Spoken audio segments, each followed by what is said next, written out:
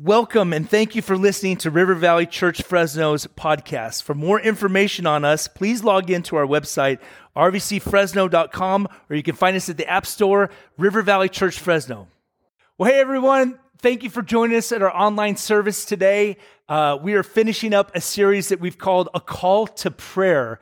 And as we've been talking about the different parts of Scripture, and certainly we've only hit on a very few parts of Scripture that call us to pray and specific things to pray for, today we're talking about prayer for revival. We know that God moves in answer to prayer, and today we're going to look at a passage of Scripture in the Old Testament, 2 Chronicles chapter 7, verse 12 through 14, that I believe every Christian should have underlined. You should memorize it. You should meditate on it because it really shows us the heart of God and how he moves to those who humbly come and seek him. And here we read in 2 Chronicles chapter 7, verse 12. It says, "Then the Lord appeared to Solomon in the night and said to him, I have heard your prayer, and I have chosen this place for myself as a house of sacrifice. When I shut up the heavens so that there's no rain, or I command the locusts to devour the land, or send pestilence among my people, if my people who are called by my name humble themselves and pray, and seek my face and turn from their wicked ways, then I will hear from heaven, and I will forgive their sin, and I will heal their land." You know, this is one of the great calls to pray in the Bible. And this happened after Solomon had dedicated the temple. He had prayed to the Lord over some very specific things that he was wanting God to do in response to the people coming to the temple and praying, in response to all the different scenarios they would find themselves in, including walking away from God and sinning, and even being cast into, a foreign land because of their disobedience to God. And this answer from God is really in response to what Solomon had prayed. He prayed that the Lord would be gracious to the people as they came, that he would hear their prayers, he would forgive their sin as they came to the temple, and even as they would pray towards where the temple was set up, even as we see Daniel in a foreign land just years later, as he prayed and he sought God facing towards Jerusalem where the temple was. Solomon foresaw a time where the nation would turn their back on God. They would forget about God. They would become wise in their own eyes. And Solomon recognized that sin was the source of their nation's sickness, and that God was the source of their healing and their revival. Their sin would lead to consequences because of their disobedience to God, and God would use those consequences to get their attention, to draw them back to him. God is very good at that. He's very good at getting our attention, right? Allowing us to experience certain situations that are painful and hard to wake us up, perhaps, to coming back to that path of walking with the Lord. And that's what happened in Israel's history moving forward from this moment. We get to that spot as they did. Lord, I can handle this on my own. I'm wise enough to just live my life the way I want to live it. I figured it out. Sometimes even regarding areas that God says, I want you to avoid this. I want you to stay away from this. This is sinful. This will bring destruction to you. Oftentimes we have this mindset, oh God, you're trying to ruin my fun, or that's so, last century. God, you need to get with the times, But man, sin always has consequences, and it always pulls us away from God. We find ourselves, as they did as a nation, in a spot that they didn't want to be in. The consequences of their disobedience, it created, as he talked about, no rain from heaven. He talked about the devouring of their land by locusts. He talked about sending pestilences in their midst that would literally bug them to death to get their attention. God allowed these consequences of their sin and rebellion to bring them back to a place of calling upon the Lord. And here we have this call to pray. This passage is what has been called the condition for revival among us. This passage has always been encouraging when we look at maybe the landscape of our nation right now. We see all that's going on in our society. We say, God, here's this opportunity for us to see you bring revival in our midst, right? Revival, we would say, is what our nation needs, to come back to a relationship with God with so much wrong in our society. We've talked about this throughout this prayer series. You could just flip on your TV or look at your social media and you just see that we are in a state of mess right now as a nation, right? We're at hopefully maybe the tail end, maybe we're in the middle or beginning of this pandemic, but we are certainly in a spot that we've never been in as a country. We see, based on statistics, crime is way up, not only in the city that we live in here in Fresno, but all across our land. We certainly know that there's political chaos that's all around us. There's racial divide. We're desperate as a nation for God to come and to bring healing. How does that happen? Well, God lays it out for the nation of Israel. This is what Israel needed to do, and I think it's a prescription for us as a church, what's needed in our day. Instead of pointing to all the people around them, well, this is what's wrong. It's because of this political party, and it's because of these people over here and what they're doing. God draws their attention to their own lives. And I think that is so vital in this current time that we're in, to say, God, let's start with us, right? Instead of pointing out the faults of those in charge, God says, let's start with us. The church will turn the world right side up. The church will have the ability to bring real change, lasting change in our nation. But it's not going to be through slick campaigns, you know what I mean? And cutting edge production or even a political movement that's started by the church. As we've said, man, go out and vote. Be a responsible citizen of this nation if you have the ability to vote.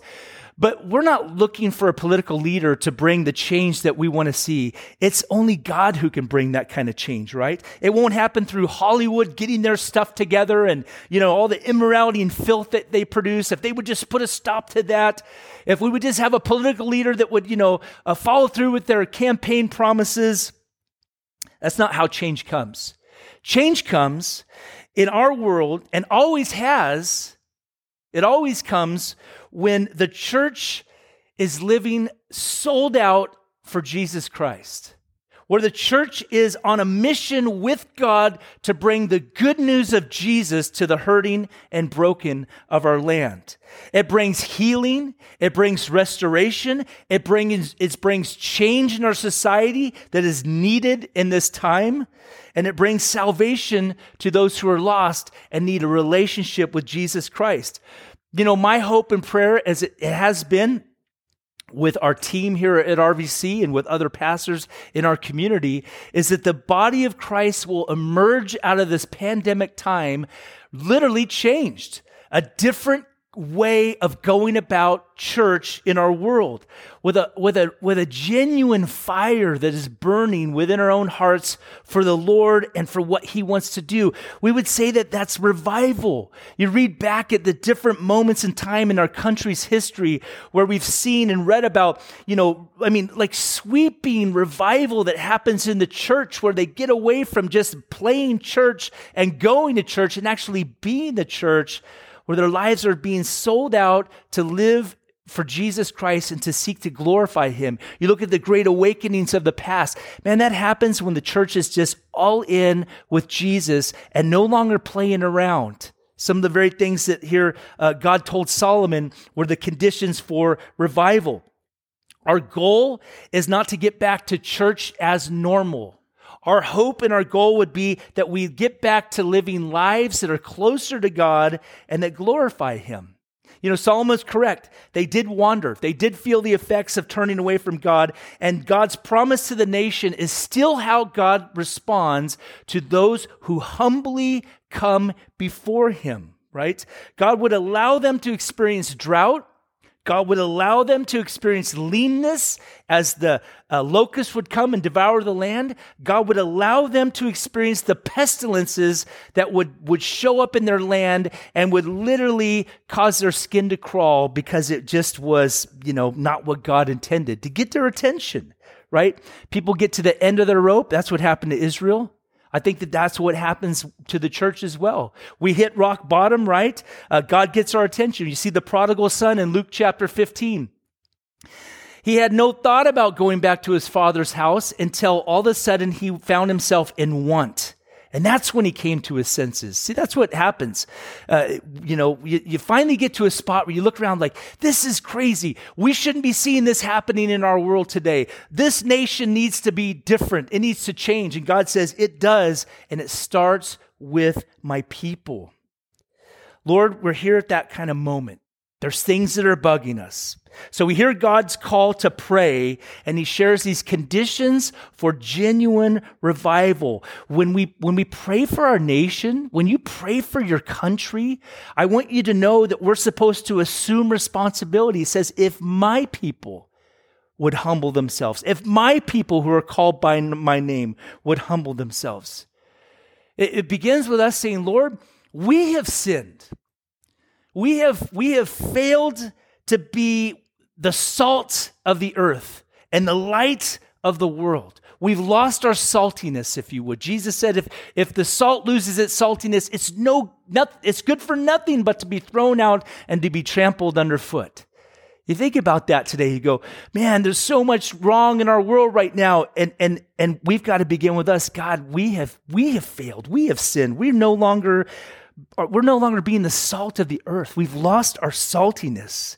We're living for things that are temporary and no longer passionate for the things that are eternal. You think about Daniel. Daniel, there's two guys in the Bible that don't have any recorded sins. It doesn't mean they were sinless. Only Jesus Christ was sinless. But Joseph and Daniel were the only two people in the Bible where we have no record of in Scripture that they sinned. They were godly dudes. And Daniel was one that Solomon prayed for, Solomon said, and if our people are in a foreign land and they pray towards this city where the temple is, Jerusalem.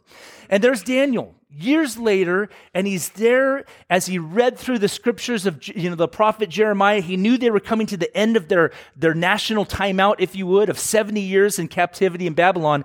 And he prayed in Daniel chapter 9, and he says, Lord, we have sinned. He assumes responsibility. He's a godly dude, but he says, God, he didn't say, Lord, your people are a giant mess. I'm praying for them. It's, Lord, we have sinned.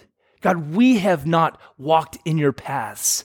See, that's the beginning parts of revival, right? Turning from pride and self-reliance. That's how it starts. It begins with us, as he said, if my people who are called by my name, not those who are outside, but God always starts with us. So here's the conditions for revival. Number one is that we need to recognize our need for God. He says if they will humble themselves and pray.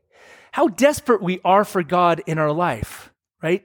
You think that this is like self-evident for them as they were a nation that was, that was broken free out of captivity of Egypt and all the miracles throughout, crossing the Red Sea and the miracles of keeping them sustained and alive for those 40 years in the desert and all the miracles of them getting into their homeland, the land of Israel. You would think it would be like, self-evident for us as well. But it's so crazy how we move from a place of, God, I'm so needy for you. And then we get self-reliance and say, okay, God, I got it from here.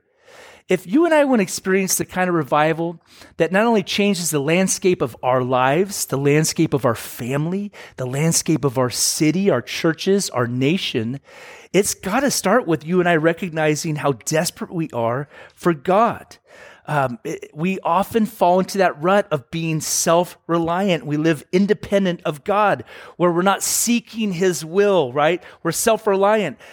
And then we get a reminder, oh man, I need God in my life. I need God in my life. We might even be saying our prayers. We might even be doing church as, just like the routine of church, but we're living life independent. We didn't start like this. I certainly didn't when I was a young man, when I gave my life to Jesus, or as I look through Scripture now, when he found me and he saved me and made me alive. Man, I was a mess, and I needed God. And I was at church on Wednesday night because I needed to get with God's people to worship Him and study the Bible. I was there on Sunday morning. I wanted to serve with my time. I knew I needed God and God's people in my life. And yet, as things start getting cleaned up and addictions start going away and you start to, kind of stand on your own 2 feet, it's almost like you get to that spot where, well, Lord, I don't actually need you as much.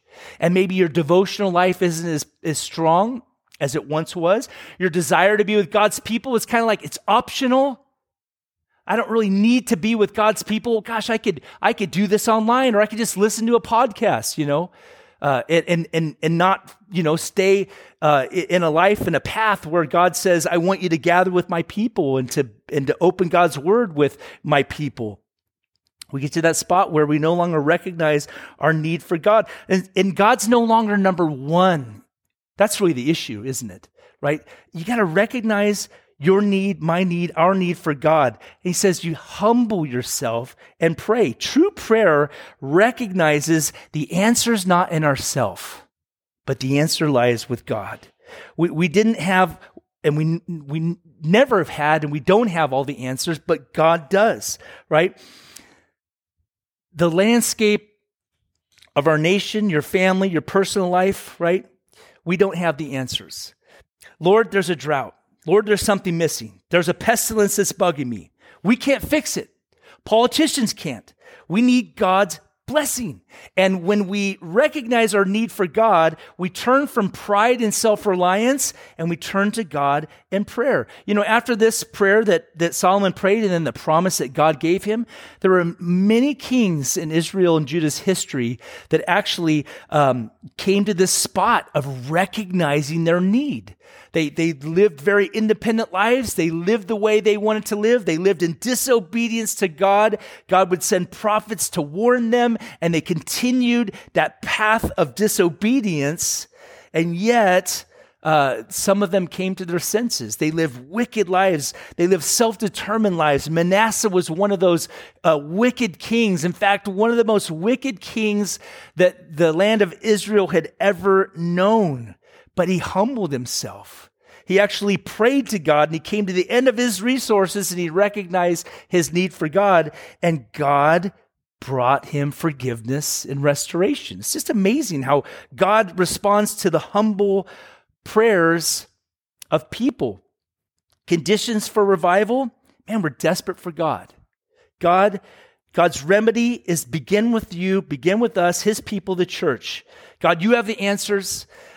Also, we recognize his greatness when we recognize our need for God and how desperate we are for him, his greatness. And so we humble ourselves with attitudes of wanting, God, I want what you want. I no longer want to call the shots in my life. See, that's what it means to live in dependence upon God.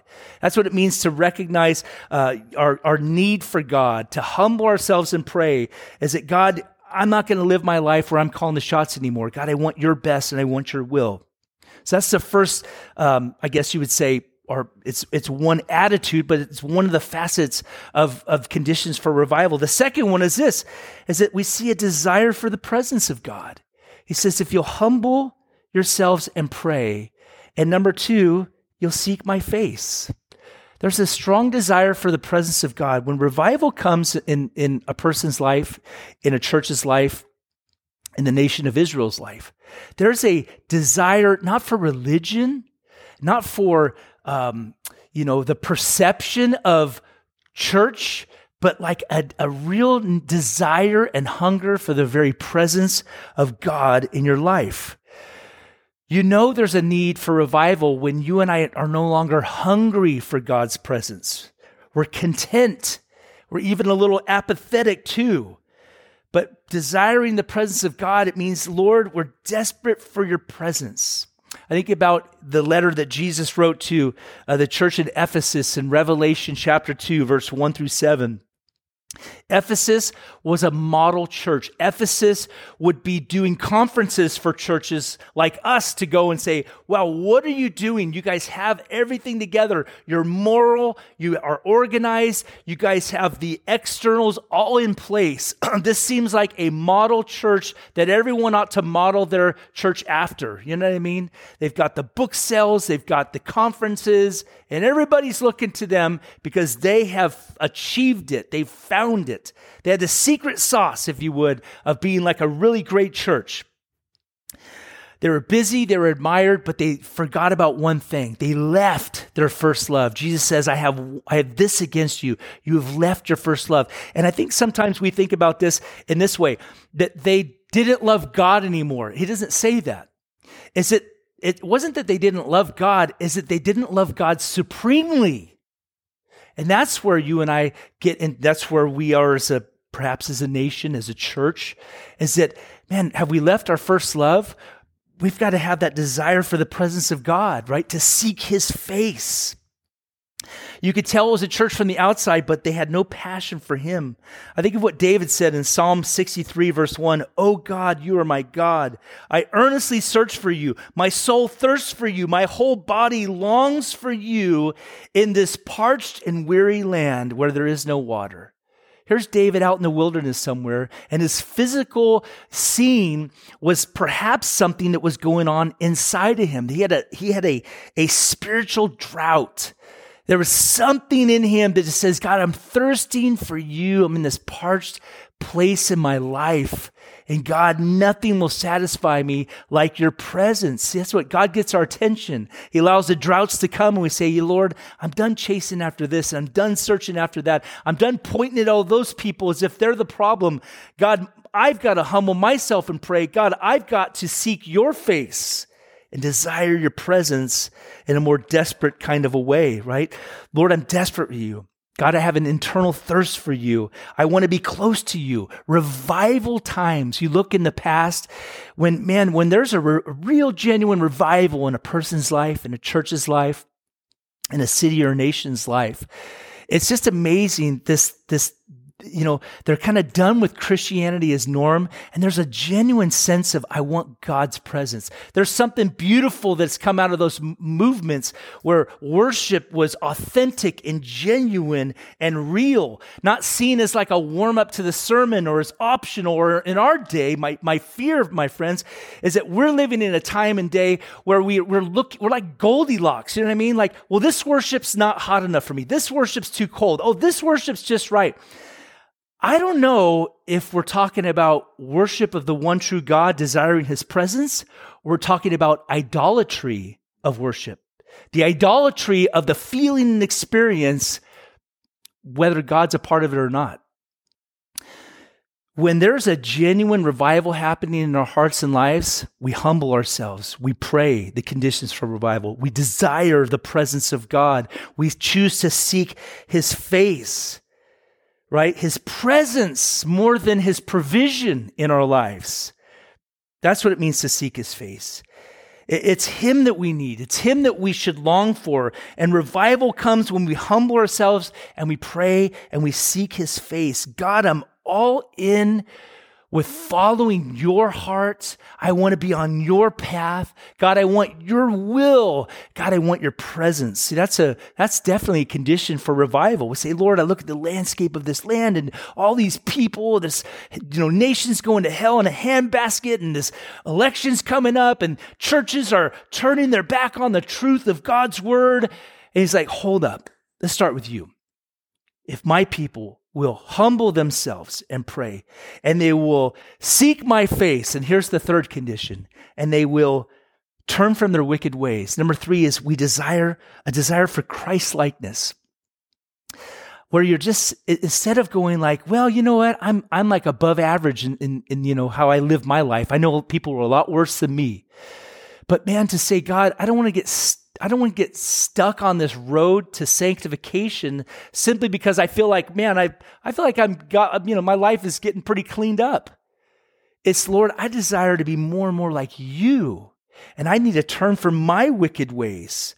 That means, my friends, that we get serious about sin.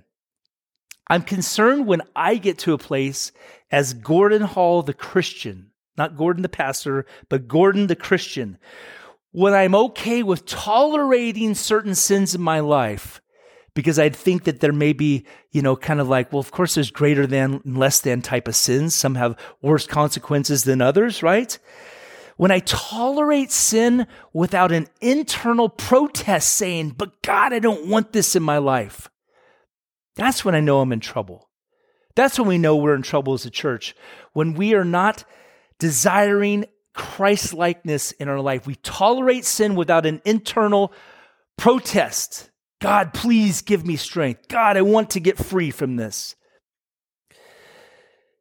If we're comfy sinning as a lifestyle, we're in danger at the least, and at the worst, perhaps we don't really know him. If what God's word says is out of bounds and sinful, and we're comfortable living that lifestyle out, because it's the 21st century, and God needs to get with the times. You know what I mean? We live in a different kind of world now, Lord. Can you, I guess, go a little easier on some of the things you called sin 2,000 years ago? If we get comfy with that, man, we are friggin' in trouble. We have lost our ability to be the salt and the light when you and I don't continue to fight for a holy life, not perfect, but Lord, I don't want to tolerate this stuff in my life. I want to desire Christ-likeness. So that's a condition for revival.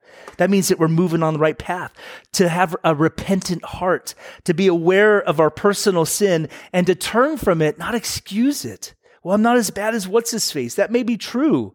But this isn't a call for you and I to look at the world and go, oh, look how terrible the world is. They're such sinners. Or even looking at other Christians and go, man, I can't believe what they do at that other church. Do you know what goes on over there? Do you know what those people do? Right?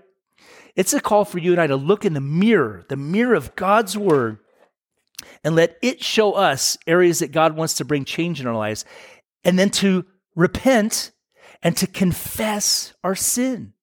To confess literally means to say the same thing that God says. That's what the word confess means, to say the same thing. It means that we say, God, your word says this is sinful and wrong for my life.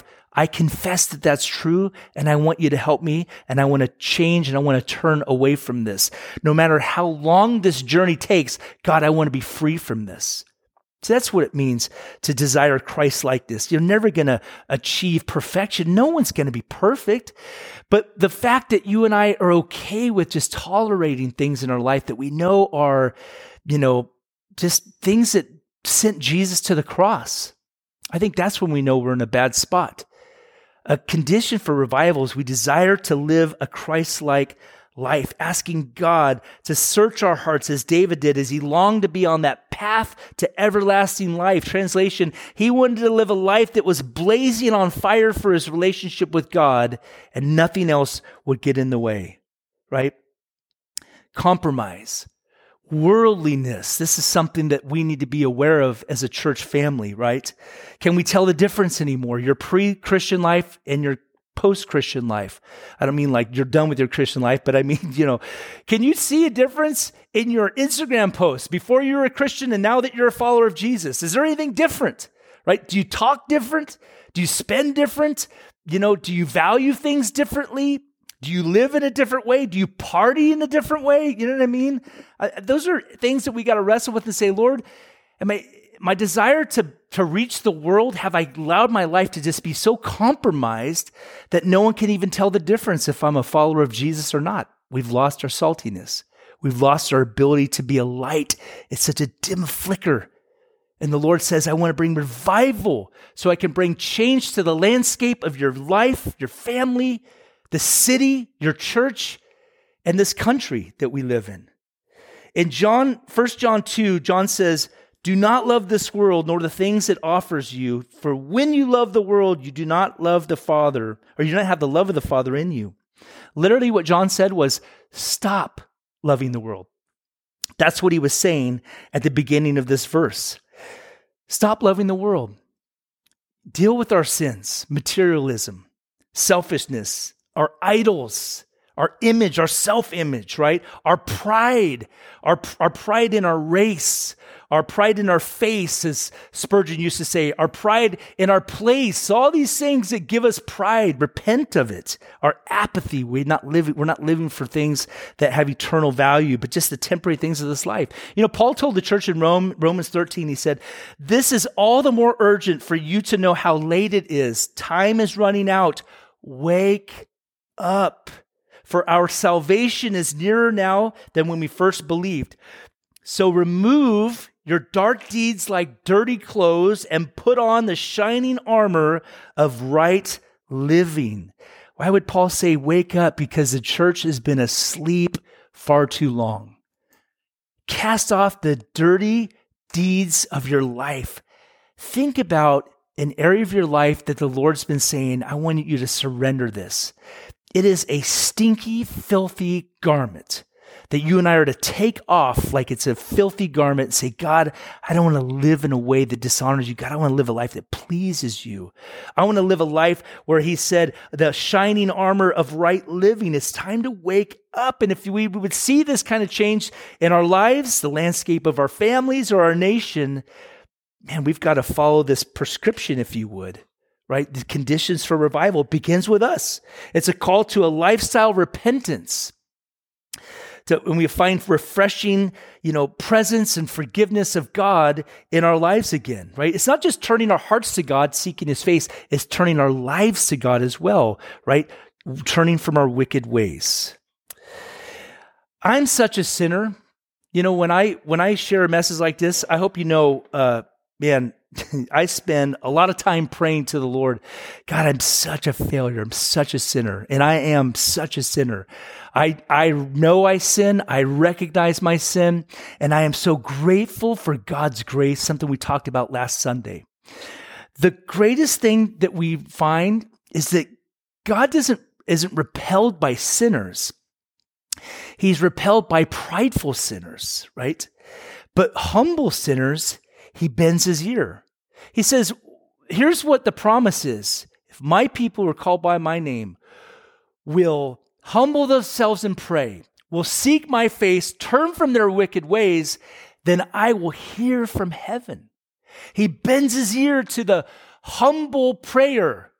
Lord, be merciful to me, a sinner. That's what the man said in the Gospel of Luke, didn't he?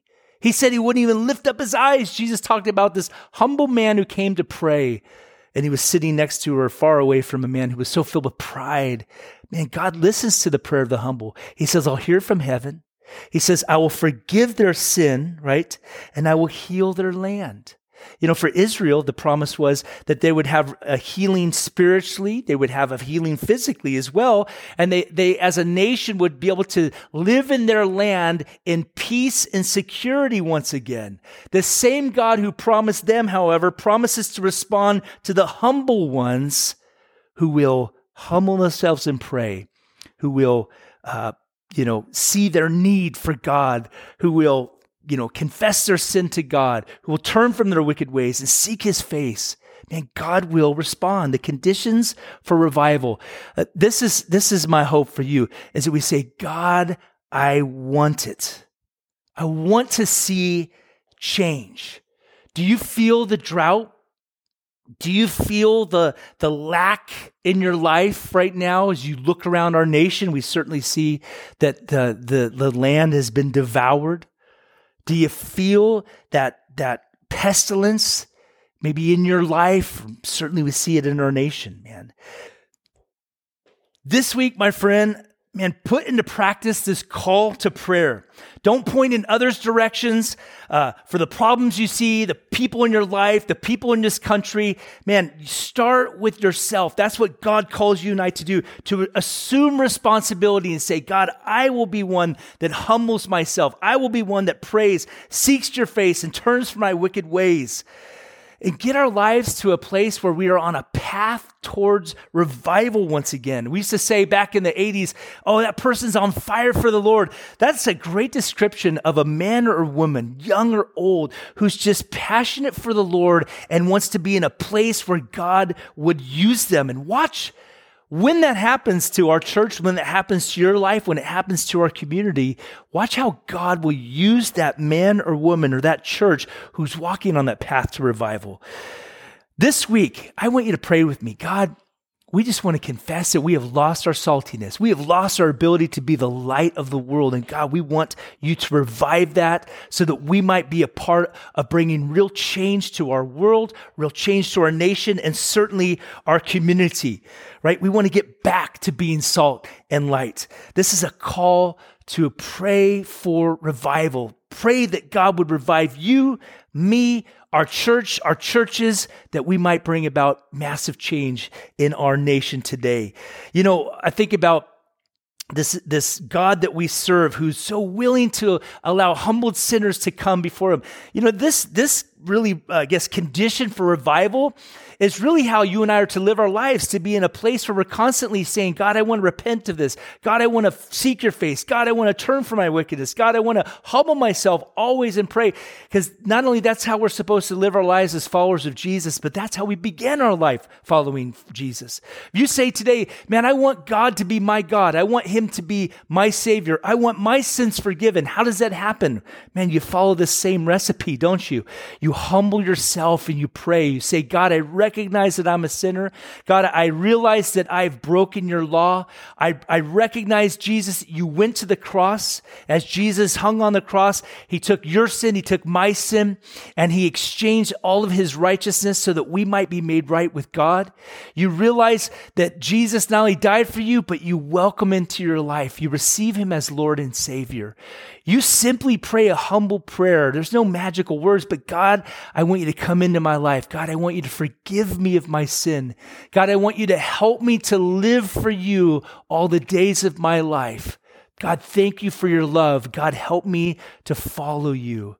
A simple prayer like that, my friend, and God is not looking for magical words. He's looking for you to have a repentant heart, meaning you're willing to turn from your life now and you're willing to turn to him and ask him to forgive you. The Bible says, whoever calls on the name of the Lord shall be saved.